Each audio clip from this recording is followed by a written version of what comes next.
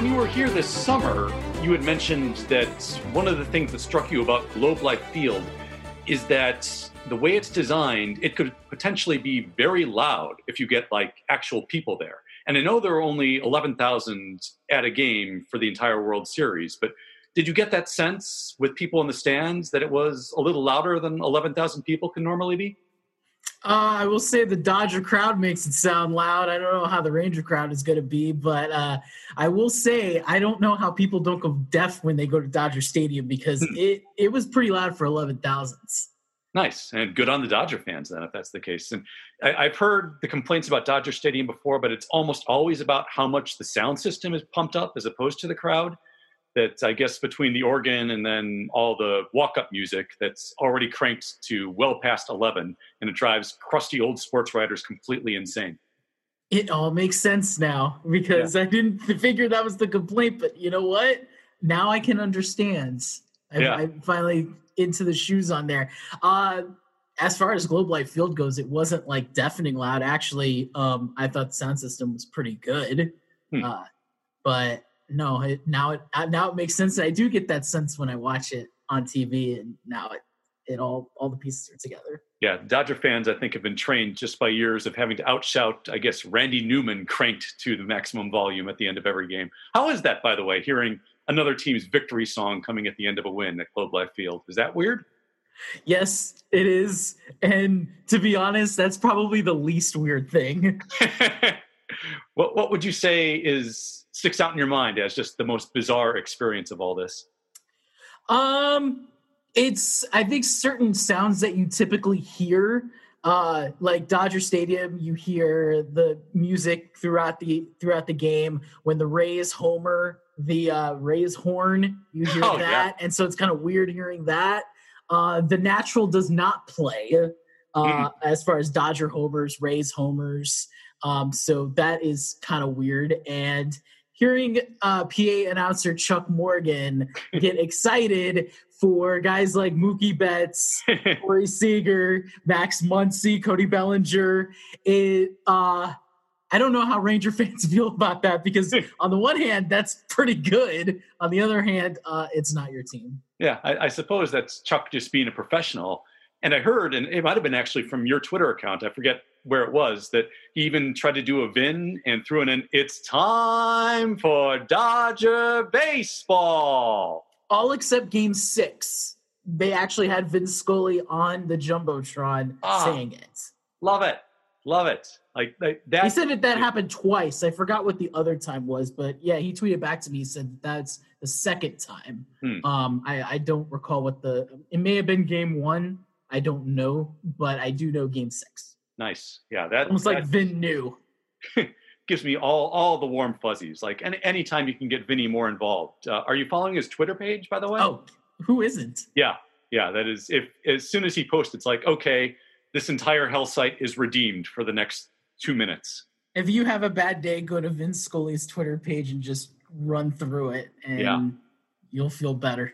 What a damn superpower he has as a baseball announcer, that just hearing that voice just makes you think, yeah, things aren't going to be the worst for a little bit. That's really great. And how did you spent time at the park for the entire 6 games of this World Series. The World Series has been on my bucket list as far back as I can remember. I've still never gone. The one time the Cubs were in, I was living in New York and also didn't have an extra $10,000 to throw around at the time. So, what was the experience like for you, just personally? Well, I will say this is that my experience in 2020 World Series is not the main experience that people have. I'd say this as a fact, talking to other people. So me giving out my experience is kind of like a glass half full, glass half empty type.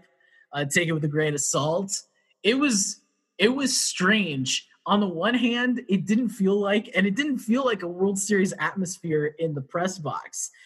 The only reason it did is because of the fans, and that's it. Outside of that, it just felt like a normal regular season game. Yeah, there's more media there. Yeah, there's more media involved, but it just I don't know. It just didn't have that exact feel, other than the fact that, yes, you have fans. Yes, it's a neutral site, but it just, when you walk into the park, it just didn't have that sense to it. And yeah, I guess that's kind of the 2020-ness of all this, and also probably sports writer professionalism that you got to show when you're... And you're a neutral party too. So Yeah. not just are you on a neutral field, but you're kind of a neutral party, whereas probably your biggest thing about having, let's say, the Dodgers win Game 6 is that, oh, there's no Game 7, so I don't have to go to the park the next day.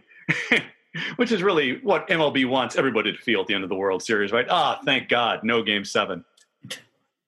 I think in 2020 more so. Yeah. We will dive into that in just a second.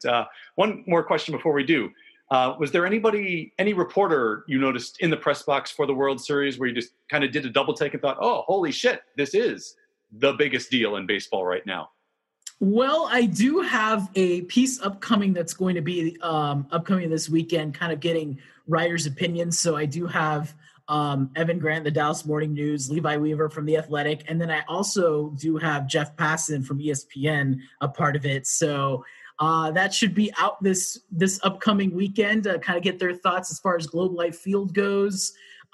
Just a little small Q&A with all three of them. So that should be. I was really excited for that.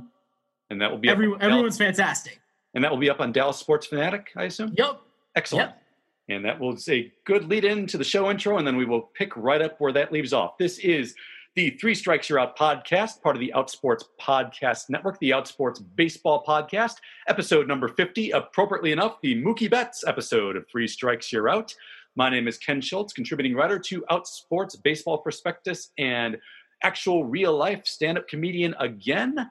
My guest for this episode, the other voice you were hearing on the other end, is friend of the pod and Dallas Sports Fanatic contributor Alex Plink is back. Thank you for being here, sir. You are brightening all of our days with tales of the past week in postseason baseball. Thanks for joining me. Thank you so much. I feel like it's funny because I feel like it's been like a month since I joined. It feels like a year. Yeah, I mean, certainly a Rangers correspondent would not be someone I would be expecting to invite on at the end of October this year. But since you were there for literally every game of the most important event on the baseball calendar, I mean, that there is no better guest. Just in general, I'll say there is no better guest. Why not? Let's throw that out there. Let's do it. Let's do it. And speaking of Jeff Passan, he wrote what might be the best epitaph for what we're about to dive into. Justin Turner is going to overshadow the first part of this podcast, as he did Game 6, as he did the entire World Series. And Jeff Passan, in his ESPN.com article, dubbed it perhaps the most appropriate 2020 ending to this particular season. And so we were talking a bit before we started recording. Tell the listening audience, when did you find out that Justin Turner had tested positive for COVID-19? I found out about 20 to 25 minutes after the game. And the reason for that, I think it came out, if I recall my Twitter feed correctly, Passan tweeted that out about 10, 15 minutes. And to be fair to the audience, I was taking photographs, video of what was going on down the field. So it's not like I was just kind of standing around. I was doing, well, quote unquote work. So that's when I assume everybody found out. And I'm guessing on TV, that's kind of, there was like a little report, I guess after the game that had that information. So I guess that's when Ken Rosenthal found out, and that's when Passan found out. Why not end a COVID shortened season with somebody getting COVID? And then you have whether or not he should have been on the field for a celebration or not. I think that's the most appropriate way to end this season. Of course. And really, there's nothing more American. Are they even in Dallas Arlington anymore? Did they leave? The Dodgers have been here for a month, so you might as well. Yeah, I believe they all flew out yesterday, if my Twitter timeline memory is correct, that they tested everybody, and the only person who, oddly enough, came back positive in the day after test was a spouse of one of the Rays. But they got all the Dodgers out, and I I guess that's also Justin Turner. So do we have another episode of Days of Our Lives upcoming? God. I mean, now the Turners might be wandering around California, spreading it around God knows where in LA, which is, as you know, is also one of the hot spots and has been since the entire They say baseball's a soap opera. Yeah. And it's not going to end just like it is with the entire country, pretty much. So baseball, as the Hall of Fame has insisted over and over again, baseball is America right now. And to be fair to you too, in terms of when you found out, you don't expect once you've reached the end of a World Series game that you've seen played out in front of your face in person to then find out, oh yeah, one of the players had the plague too, by the way. I mean, and I know a lot of people are going to say that Justin Turner shouldn't have been on the field, but let me ask you this question. For a once-in-a-lifetime opportunity, you win a World Series. It's the first franchise World Series in 32 years. It's your first World Series. Are you really going to sit in the timeout corner and just watching your teammates hold the glory? I mean, to be fair, yes, Major League Baseball should have dragged Justin Turner out of the ballpark and taken him back to the hotel. Mm-hmm. But they didn't do that. So are you really going to just sit and just watch? I'm sure on the field he didn't even think he had COVID just because of the moment. The thing that he tweeted out between the time where it was found out and the time where he ran on the field was, I'm experiencing no symptoms. Exactly. Yeah. And I've been spending a fair amount of time at least trying to emotionally understand that mindset. And to a certain extent, yeah, I definitely get what you just said, that this is what you have been striving for your entire career. This is the pinnacle of your life in baseball. And certainly with this Dodgers team, where he spent, I think it's the second longest tenure outside of Kershaw at this point. Right. So he's gone through disappointment after disappointment after disappointment. And yeah, I understand that you really, really want to fully experience that moment when you're at the top of your profession. But, however, if you are the de facto team captain, which judging by what has been written about him over the past couple of days, again in Passan's piece especially, that's how everybody in the Dodgers views him. He is the guy in that clubhouse. Yep. It is also on you, especially when you test positive for the virus that is plaguing and shutting down this entire country. You have to understand you are making a conscious decision at that point when you walk back out on the field to put all of your teammates, all of their families at some level of risk and some level of danger. And especially with your cancer surviving manager, Dave Roberts, or players whose wives might be pregnant. I know that there's at least one that's been, doesn't come readily to mind. But this is a situation that is bigger than you. So I understand, to a certain extent, getting caught up in that moment. But it's still, to me, a very selfish act when you're not able to take into account the health and well-being of these people that you spent multiple seasons with and clearly do mean something to you. And I trust me, I understand that these people mean something to you, but you have, to a certain extent, you do have to keep your head in that moment and realize that the virus doesn't care about your championship. The virus doesn't give a shit about a trophy. That this is still something that is bigger than this game. It has been all year. And it's why we nearly shut the game down after the Marlins super spreader and the Cardinals super spreader events happened. And I understand too that also plays in your mind that you've reached the end. So it's like, yeah, we don't have any more games to play, so fuck it. But even then, that's why we're in the situation we're in as a country, is that even then you have to realize that you have to do your part to shut this down. And he didn't. But Ken, at the same time, as my question to Major League Baseball is, why are you putting Justin Turner in that position? Yes. It shouldn't be at a point where he should be put in that position to have to make that decision. There should be, Major League Baseball should have never even put Justin Turner in that position. That's my thing, is that because, emotion is going to overlap what conscious you're thinking right now. Mm-hmm. So it's not 100%. I mean, if I'm in Justin Turner's position, I can't safely say I'm going to hide into the corner under all those circumstances, after everything me and my team have been through after year, and how long of a tenure. I can't sit here and say that I wouldn't make the same decision.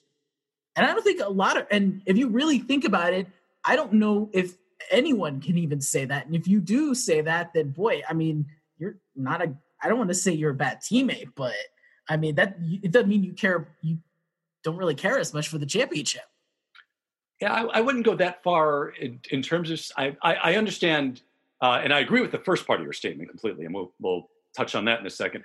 I wouldn't go so far to say that not being out on the field after you test positive for COVID makes you a bad teammate. To me, that's the reverse. That's sacrificing your. Are you thinking about it? I mean, yeah. Oh, absolutely. You have to be human. You definitely, as a human being, it's not an easy decision. Right. I guess is what I'm saying. Sure. You're not just going to be like, okay, I'll sit here and that's it. Yeah. Oh, no. You're thinking, oh, I'm going to join my team, and then maybe you hold back, but you're definitely thinking about it. It's crossing your mind. Yes, 100%. Every single person who I think if it doesn't cross your mind, then you're not thinking about that this means big for you. Yeah, well, I don't think you're being honest if you say it's not crossing your mind. That's just being human, especially in a moment like that. And I do definitely agree that MLB has to step up in that instance. And it's again, hearkening back to what happened with the Marlins back in late July, early August, where MLB put it on Rojas, the shortstop, to make the decision as to whether or not they would take the field against the Phillies that day. For any player, if you give them the option to be with their teammates and to take the field and to play a game, they will say yes. That's in their DNA, and I understand that. And MLB's statement afterward really struck me as just completely weak in a situation like this, where they said that. Well, that's news. Yeah, go figure. Rob Manfred, and where they said that their security tried to tell Justin Turner not to go on the field, but he was adamantly opposed to them. So really, that's all it takes to get beyond MLB security goons? Is you just was it like a mom telling their little kid, "Don't you touch that," and like you figure the kid's gonna listen? I mean, so next year, if in the middle of a Cubs-Red series, if I wanted to walk onto the field and kick Trevor Bauer in the nuts, and security intercepted me, and I said, "No, really, I really want to kick Trevor Bauer in the nuts," they'd be like, "Hey, yeah, more power to you. Go on, good on you." Then okay. All right, that's the new policy. Thanks, Rob Manfred. By the way, Rob Manfred got a great ovation. Oh, loved it. Yes. Like that's one of those moments. It's like Trump last year when he got introduced before the Nationals crowd, and everybody booed him. And at that point, I tweeted out, "I just found a 37,000 way tie for World Series MVP." And just like now, Rob Manfred finally getting confronted, not having to deal with media kiss asses, being confronted by how people really feel about what he is, who he is, and the job he's done. That was a beautiful moment. And man, did that shake him to his core. And, the crowd wasn't just, it was Dodger fans, but it was also, there was a little bit of Rays fans. There were some Ranger fans there too. Of course, Marlins man was there, as per always. But,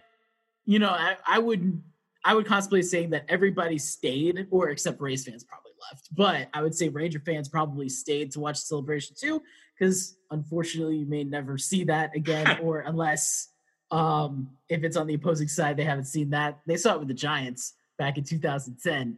But no, I think if you go to any stadium, you're going to have the same reception. There is one other thing I wanted to bring up. As you mentioned, the Marlins, if you recall, and this whole Justin Turner timeline is kind of peculiar to me, because from what I heard, his initial Monday test was inconclusive in the second inning of Tuesday's game. Now, the second inning is at 8 o'clock Central Time. It was about 7:45, 8 o'clock, my memory serves. How are test results coming back at 7:45, 8 o'clock p.m. the next day? And didn't they push the Marlins-Orioles game back 30 minutes when the Marlins were coming back from their outbreak. So my first question is, if they had an inconclusive test, number one, why is Justin Turner even playing? Number two, why is the game, I know it's a World Series game, but still the game should be pushed back. Number three, how does it take at least, and I would say more than 24 hours, because I highly doubt they're taking a test at 8, 9 o'clock p.m. on an off day. How does it take that long when you're testing 2 teams rather than testing 30 teams?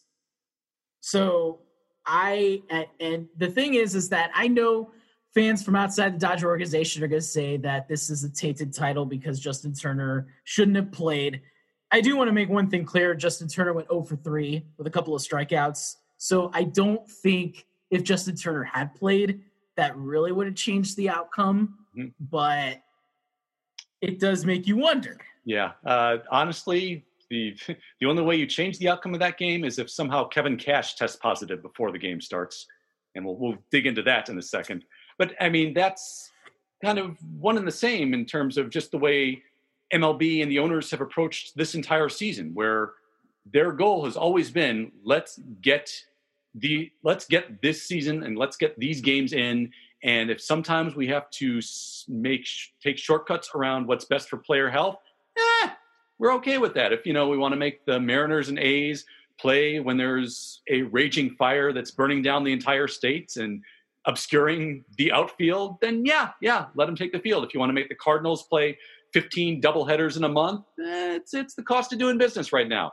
It's MLB's goal from the start, to just by their actions, has always been, let's get this season in, let's get the TV money, let's get this done. And it's, to me, all the questions you ask should be asked of upper management, and I'll add one, and that is, why are we receiving results, inconclusive results, in the second inning as opposed to before the most important game of the entire season? You'd think that would be the time, a good deadline for finding out whether or not any of these players might have tested positive. And perhaps maybe the fact that they had them in the bubble gave them a false sense of security, thinking, well, we don't need to have these maybe be as timely because we're taking so many extra precautions. But obviously, clearly in retrospect, nope, not at all. Can you imagine if the Rays won? Oh, my God. Like, if somehow Kevin Cash leaves in Blake Snell and it's a 1-0 victory, I mean, a lot has to go right for that to happen, obviously. But then, yeah, we're talking about the second probably lengthy delay in the middle of a World Series since 1989, the old Earthquake Series.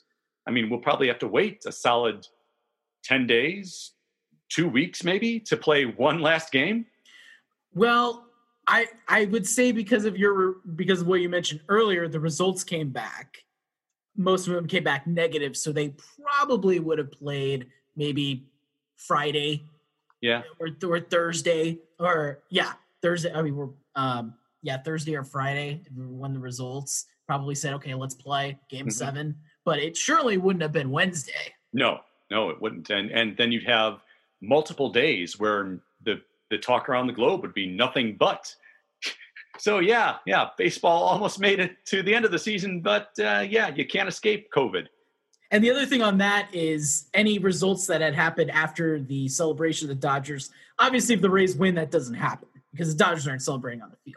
Right. So anything, if that one case happened because of after the celebration, then that case doesn't happen. So. Yeah, and then you'd have to make damn sure that you kept Turner isolated, because if they had lost, then you'd have him sharing a locker room for an extended period of time with everybody at that point. And as we know, that's the kind of environment where this really, it seems to be the one thing we've figured out is the virus really thrives in closed and confined spaces over long periods of time, and that would be the worst possible situation for his teammates. But as I said, we've got Kevin Cash to thank for the fact that it ended in 6, at least a great deal. That's certainly my feeling. When Kevin Cash took out Blake Snell after 5 1/3 amazing innings, was there a vibe in the press box of what the hell is he doing? There was just a look of bewilderment on everybody. And it's interesting because I was talking to one of the Fox Sports Southwest who's working the World Series. She was working, and we were just kind of talking, and all of a sudden we look, and Snell's getting pulled, and she's like, "What?" And I'm like, "What?" I mean, the thing is that it was kind of, it pulled me back to the ALCS when Kevin Cash did this again, and it backfired. So that made it even more confusing, because it's like, well, you tried it once and it didn't work, and now you're going to try it again. I understand analytics tell you that facing a lineup for the third time, facing the Dodgers lineup a third time, you don't want to take that chance. And if Blake Snell had been laboring like Tyler Glasnow did, then I could understand his decision. But no way should he have been taken out. And that's one where you have to act on emotion rather than analytics. And it brings me to a small comparison. In, like, let's say you play a seventh inning, you're in the seventh inning, you're down by 3, and you have a big power hitter. Use Joey Gallo, for example. Joey Gallo has dropped down a bunt before. He does that. And he's even said, in a game where my power is not really going to do as much, getting a base runner is more important than hitting a solo homer. He will drop down a bunt, which will benefit the team more. And that, analytics are not going to tell you that. Analytics just say swing away based on who Joey Gallo is. But that's where you play with your emotion rather than you play based on what stat sheet tells you, or basically what a robot tells you. Yeah, and that's, to me, I mean, the Joey Gallo example is recognizing game situation and understanding what you need in that specific moment. And I am a pretty big analytics guy. Like, I really like the fact that it's opened up so many areas of the game for understanding that, to me, I'd never gotten that deep before. But my biggest problem with the analytics community as a whole, and I include myself in it, is the sense of, because the probability of third time through the order says that you want to avoid this in most situations, you manage as if that probability is happening in every single game. And in this game, to me, it really wasn't. No. That this was a moment where you had to look at the way, I mean, to me, what gave it away to me is that in the top of the 6th, the Dodgers abandoned their approach against Blake Snell and what you associate with the Dodgers, which is take pitches, deep counts, work his pitch count up, grind out at bats. The first batter of the inning swung, it was Pollock, swung and made out on the first pitch. And then Austin Barnes singled, I think it was the third pitch of the at-bat. So all of a sudden, that hard hit of a ball either. No, it certainly wasn't. So all of a sudden, you have one of the most patient teams in baseball deciding we can't afford to let the count get deep against this guy because every single pitch he's got is an 80 grade pitch today. So we got to try to hunt something that's hittable early on and hope we just happen to guess right. And if you're a pitcher who's got his stuff working at that point, as Blake Snell certainly did, that's when you can really exploit over-aggressive hitters and say, okay, I just got to outguess you, and I know this pitch is going to work. And Kevin Cash didn't give him the opportunity to do that, and that's frustrating. I would sit better if, let's say, Mookie Betts comes up and he homers off Blake Snell, and the Dodgers lead 2-1. I feel a lot better if I'm sort of everybody, because, I mean, how are you going to go against what Blake Snell did? And yes, you could say, well, that's facing a team the third time in the lineup. Yes, but look at the way he was pitching. There was nothing that told me in the previous 5 1/3 innings that Blake Snell wasn't going to dominate Betts, Seager, and Turner, because he had before. So that's one where you say, well, Mookie Betts is amazing. They adjusted to Blake Snell, and that's where you tip the cap to them. And I think if Mookie Betts or Corey Seager, they do their thing, and the Dodgers take the lead in the 6th inning off Snell, I don't think you're sitting here saying, well, they should have taken Blake Snell out after Austin Barnes singled.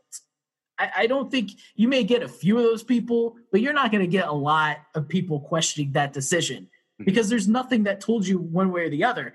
The other thing is, because these are the two most analytical teams, it's a similar situation in Game 5. Dave Roberts, take it out Clayton Kershaw. And the Dodger fans let him hear it. Mm-hmm. Yeah, and the Dodger bullpen compared to the Rays bullpen, just in a neutral context, is certainly not nearly as deep and has a lot more issues. So that I mean, Roberts kind of lucked out that they managed to be competent for the rest of that game because Kershaw. Part of the Roberts situation with Kershaw is that there have been so many games over Kershaw's postseason career where you look back and go, well, you left him in one batter or one inning too long. And I think they were determined to almost overcorrect that to the point where before the game, Rosenthal was saying that he's only going to face 21 batters and that's going to be it. And I think he faced like 22 that game. So that's Kershaw's particular history, I think, played into that a little bit as well. But that's still not playing off in the game's emotions. And so you're not basing off. Right. Got 2 outs in 2 pitches in his last inning of work. And you're thinking at that point, well, how much more work does he have to do to at least get the third out of the inning? But the Rays win 1-0 and the bullpen does its job and completely shuts down the Dodgers. Is this same discussion going on? So, here's the thing about the Rays bullpen.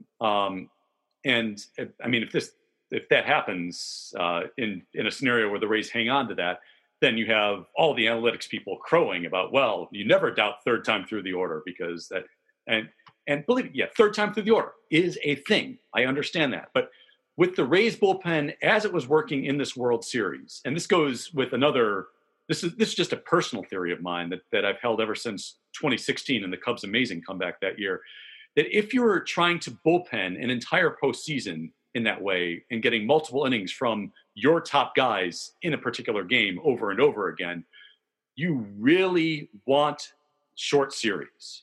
Because if a team manages to extend a series to 6 or 7 games, that's when your top arms really start tiring out if you keep asking for 1 2/3 or 2 innings at a time. And Nick Anderson is the best example of that in this postseason, where through the end of the division series against the Yankees, he was who he was in the regular season. He was the guy, he came in, you stopped scoring. You struck out. That's just what happened. After Game 5 of the division series, when they extended him to 2 innings, he gave up runs in every single appearance he made for the rest of the postseason.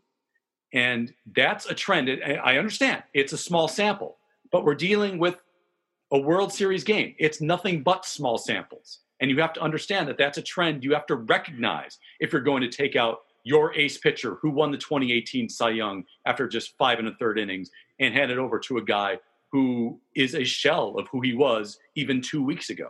And Kevin Cash didn't do that. Oh my gosh. Let's go a little time travel. Can you imagine the Padres-Dodgers series went 5 games? Yeah. Yeah. That was I will say this. That was a pretty Game 1 and 3 were pretty painful to watch. Yeah, I mean, especially Game 3, watching Jace Tingler, who probably lost about 15 pounds walking in and out from the dugout. That was there was a lot of groaning in the press box. And I'm sure the cardboard cutouts were groaning too. Yeah. I think if that series had gone 5 games, Game 5 would have been the first 9-inning, 5.5-hour time of game. And at some point, the Padres would have tried to reactivate Jake Peavy. Oh, good old Jake Peavy. Yeah.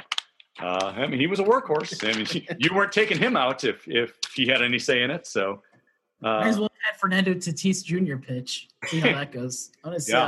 I mean, he can do everything else. Why not?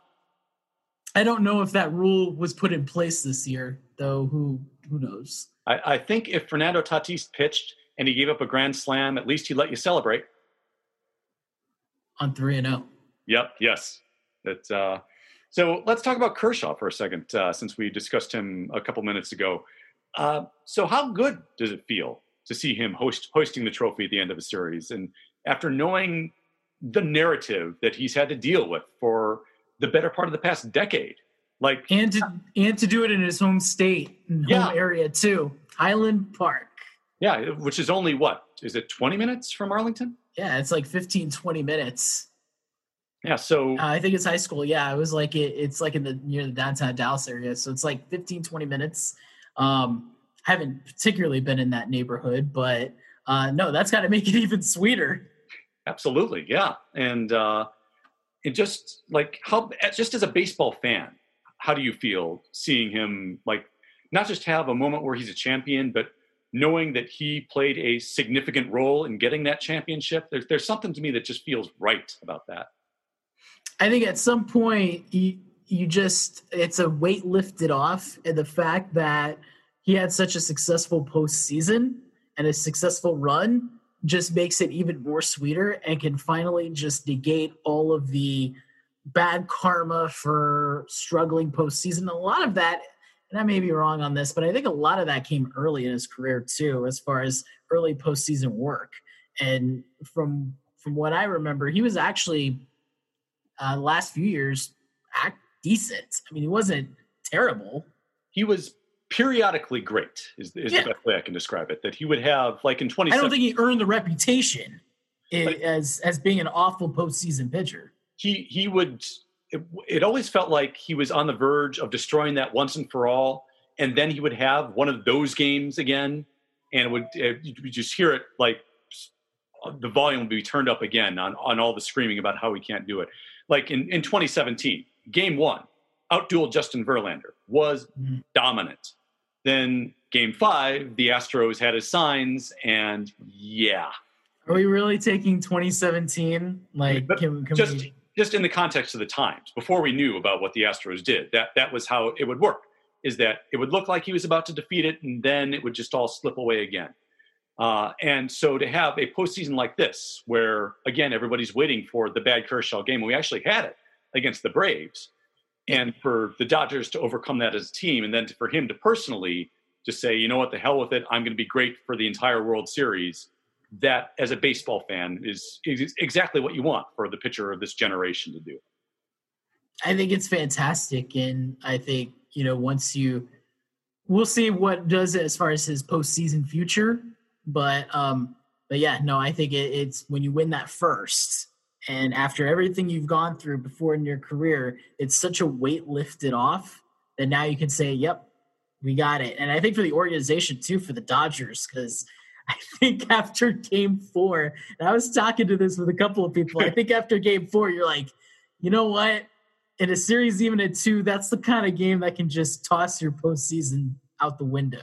Oh, my God. And really, the Dodgers deserve so much credit for the way they came out in Game 5 and took a 2-glass now. And you could kind of see the way and who started that game in Game 5? Yeah. Somebody who's a postseason choker? No? Okay. Clayton Kershaw? Yeah. He might be pretty good, it turns out, in retrospect. But you could see in the dugout the way that they were reacting after they scored those 2 early runs, that this was a team that was using the way Game 4 turned on them as fuel of, oh, fuck this. No, this is our series, and we are going to take this over. And they did. And all the credit in the world to them. I think they can honor that to being down 3-1 to the Braves. Right. And winning 3 in a row. I think once you do that, you lose a game like Game 4.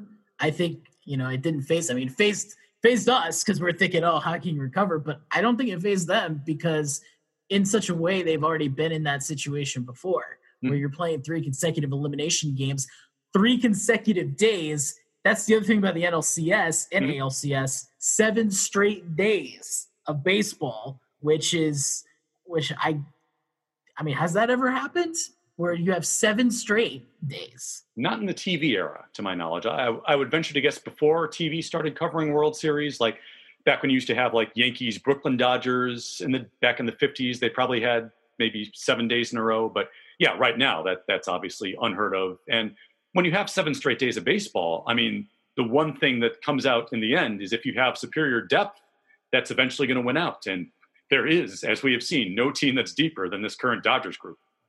No, absolutely. So I think that didn't faze them at all, losing the way they did in Game 4. I think it just sort of, okay, we're tied at 2. Let's go back right at it because we lost Game 2. Series is even at 1. Now it's a best of 3. Yeah, and so you posted on your Twitter account shortly after Game 4 ended real-time footage of the Brett Phillips walk-off off of Kenley Jansen.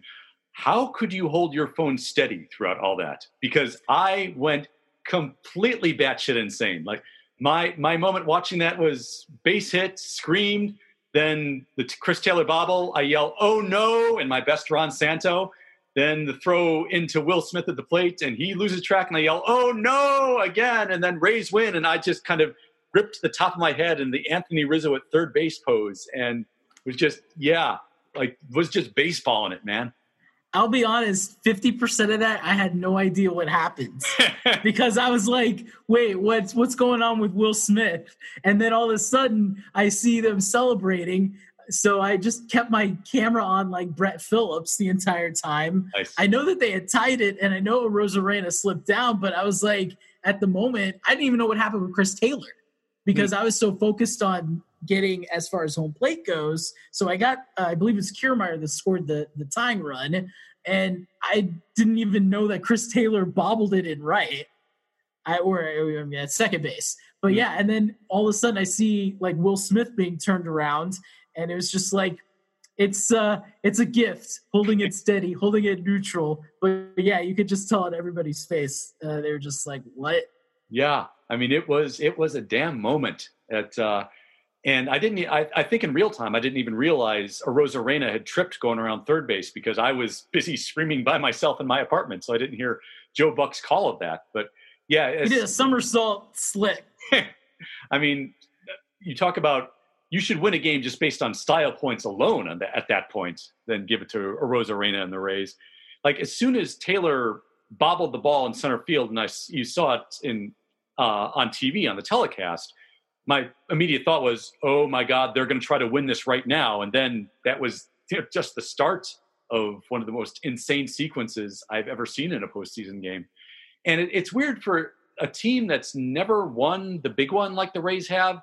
They've been a part of a few of these just classic baseball moments where they come out on top at the end between Game 4 of this World Series, which is still going to be the most memorable game of all 6 of these, and the final game of 2011 where they leaped over the Red Sox and made the playoffs on that giant comeback in the 9th and the Evan Longoria walk-off.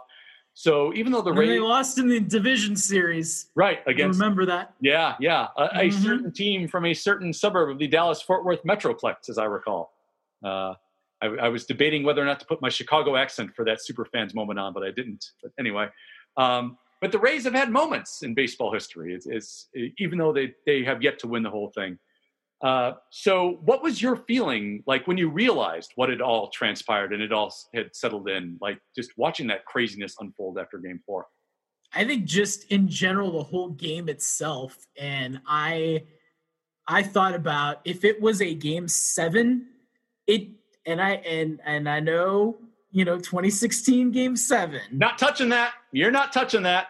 Possibly, considering how the whole 2020 season has gone, quite possibly. But no, 2016 Silver Reds, because it is a Game 7. This was a Game 4.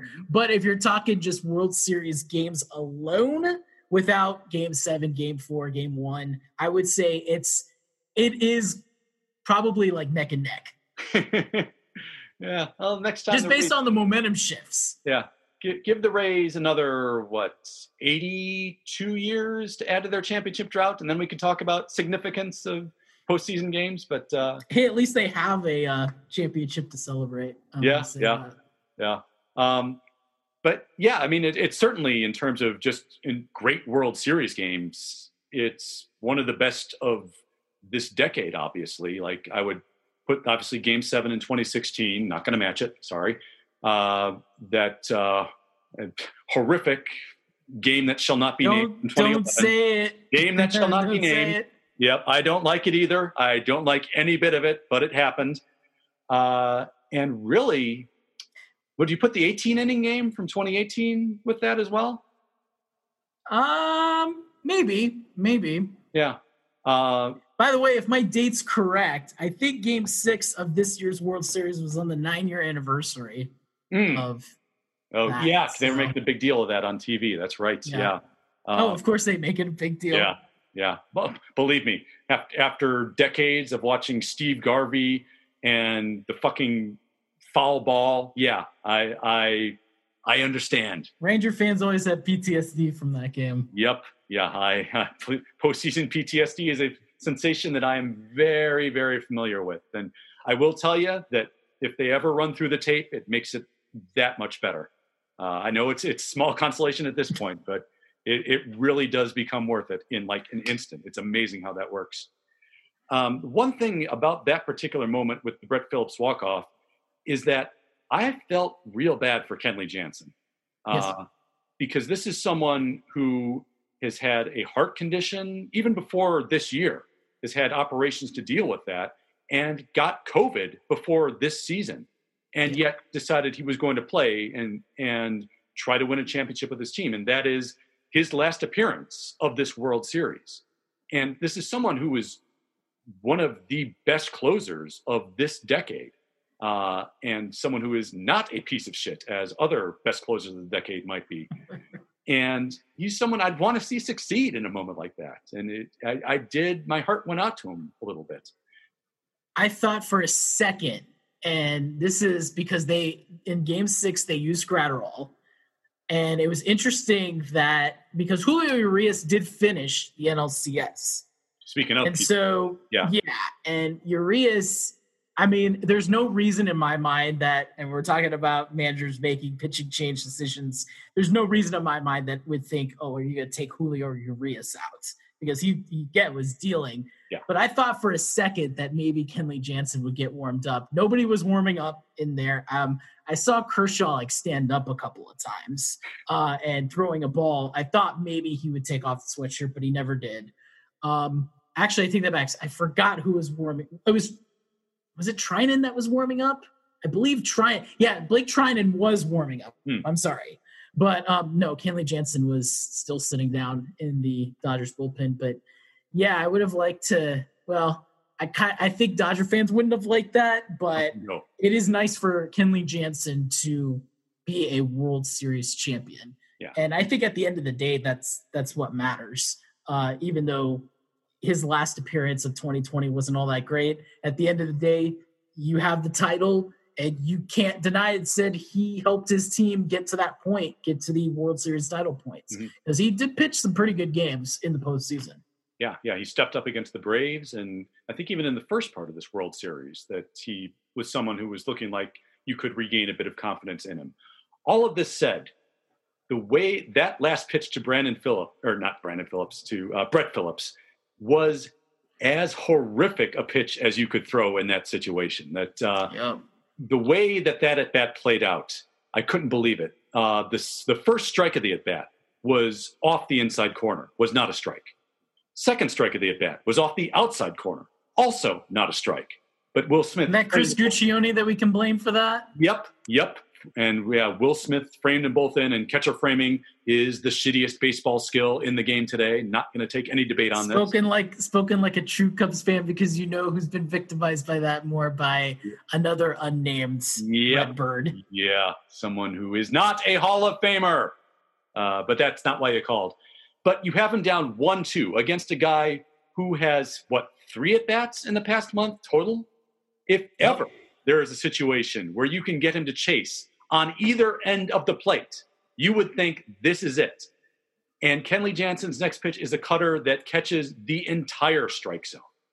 And that certainly is not how he designed it. It's not where he wanted to throw it, but nonetheless, that's where it ended up. And that was, as soon as you saw it, it cut the strike zone box like that. It's like, dude, no, that's not what you want. But by the way, Kenley Jansen should have backed up Will Smith behind the plates. And that's not going to change the fact from it being a tie game, but that could have changed the fact of the game going to extra innings. Yeah. And who knows what happens after that. We may even talk about Game 6. It all may have been over Game 5. But that is a mistake on Jansen's part. He should have went behind the plate. Yeah, it's getting caught up in the moment and just being upset with what you fundamentals. Yeah. It just kind of sucked for him. On the flip side, how cool is it that Brett Phillips is a goddamn World Series hero?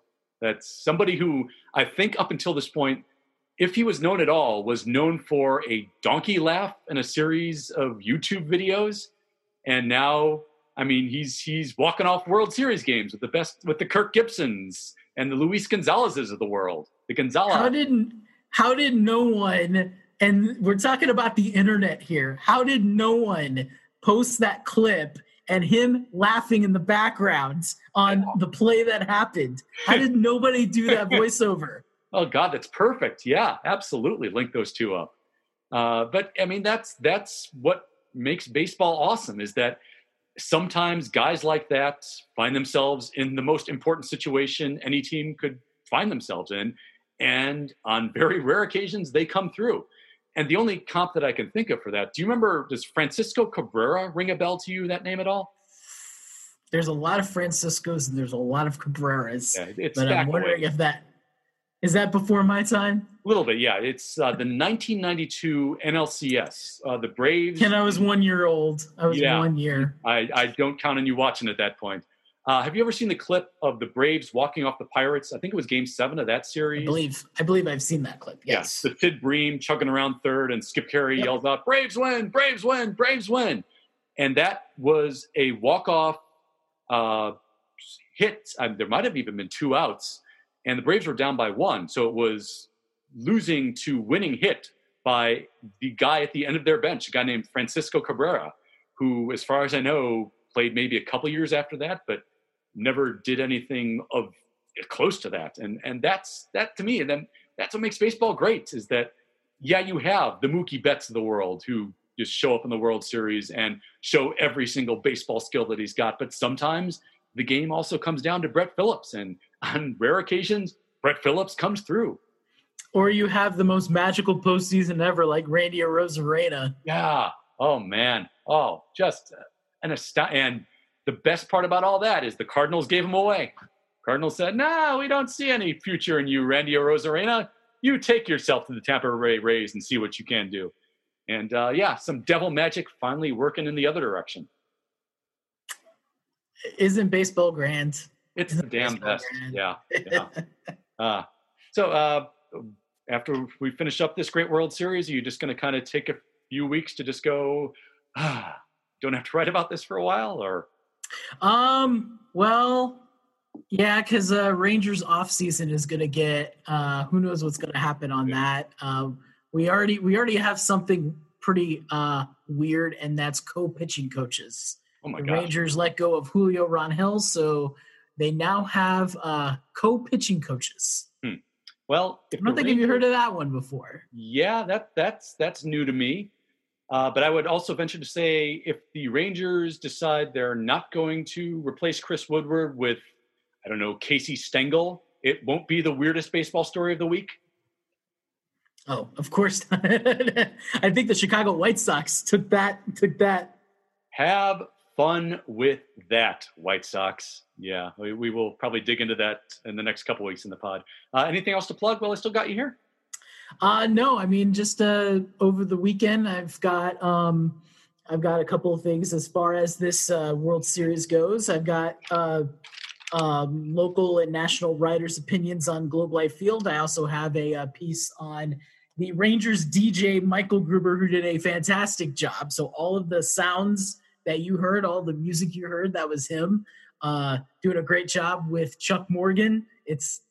Ranger fans have it great. It's a great combination.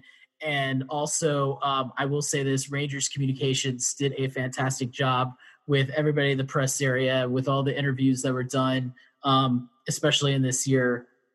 Rangers PR, one of the greats. But yeah, I'll have both of those taken in and some fans' input as far as Globe Life Field. I was pleasantly surprised how many fans wore masks, as in like kept them on. I would say I went down to the concourse a couple times. Game 6, there wasn't, I would say probably the percentage would say not as many. I'd say probably about 88 to 90% of people were wearing masks, and security guards had to say, put it on and all of that. Game 4, or was it, I think it was game 4. Yeah. I would say distinctly about 95 to 97% of fans were wearing masks. And I don't count people who are, drinking or eating when they have them off, because obviously that's what they do. And they're standing, they're not walking around. So I was pleasantly surprised of how many people were following orders. Was there social distancing? I don't know how you can when you have 11,000 people and you have about half of that walking the concourse. So it's nearly impossible for that to happen. But as far as being as safe as that can, I think they did a pretty good job. I think fans did a really good job. And then, of course, after the game, fans just going absolutely nuts in the 40-degree cold night in Arlington, Texas. And I will say this, it is going to be a loud Globe Life Field. And how loud it was with 11,000s, I don't know how it picked up on TV, but it sounded pretty loud. And the Rangers typically draw about 25 to 30,000 per game. On TV, it always felt like at the start of the game, it was eerily quiet, like because World Series Right. usually start with that roar, and that was never there. So that always kind of took you out of it. But to me, especially in games like Game 4 and Game 6, as the game went along, is it kind of steadily increased into that just like insane roar, especially at the end of Game 4 after Phillips's walk off. So yeah, it did come through at the end of games. And it makes you wonder, as far as 11,000, and that's how many were there as far as the noise goes. So you figure multiply that by about 2 or 3, and that's on a like a Seattle Mariners, Oakland Athletics type home game during the week. So when you bring in the Yankees, Red Sox, trying to think of they don't go to LA doesn't come here this year, but in the future when you have like some big name teams coming in, when the Cubs come in, whenever that's going to be, it's going to get pretty loud. So it's pretty pumped when the Astros come in. Especially, yes, that's what I was thinking. That if you get that going, that could be fun. And honestly, can't believe I'm about to say this based on what you just told me, but it would be nice if the rest of this country imitated World Series fans and not some World Series players, Justin Turner. Hey, well, and again, you never know. Well, you don't know what the results are as far as fans go, but who knows? But I mean, they just take your temperature. Wear the damn mask. Like, just do the bare minimum of being considerate for your fellow human beings is I guess, the message of this particular podcast. So yeah, Alex Plink, it was a delightful World Series and a delightful conversation. Thanks for being on. Absolutely, Ken. Thank you so much. I appreciate it. And well, who knows what's going to happen next year, but hopefully we'll be talking about as far as the normality goes. And hopefully by the next time that the players get ready for spring training, everything is all back and we can just look on this as a nice little story for our youngins. Yeah. If we get spring training in February, I will be thrilled. I mean, I will be thrilled too. The bare minimum, but that's what we can hope for. Good to talk, good sir. Thank you so much, Ken.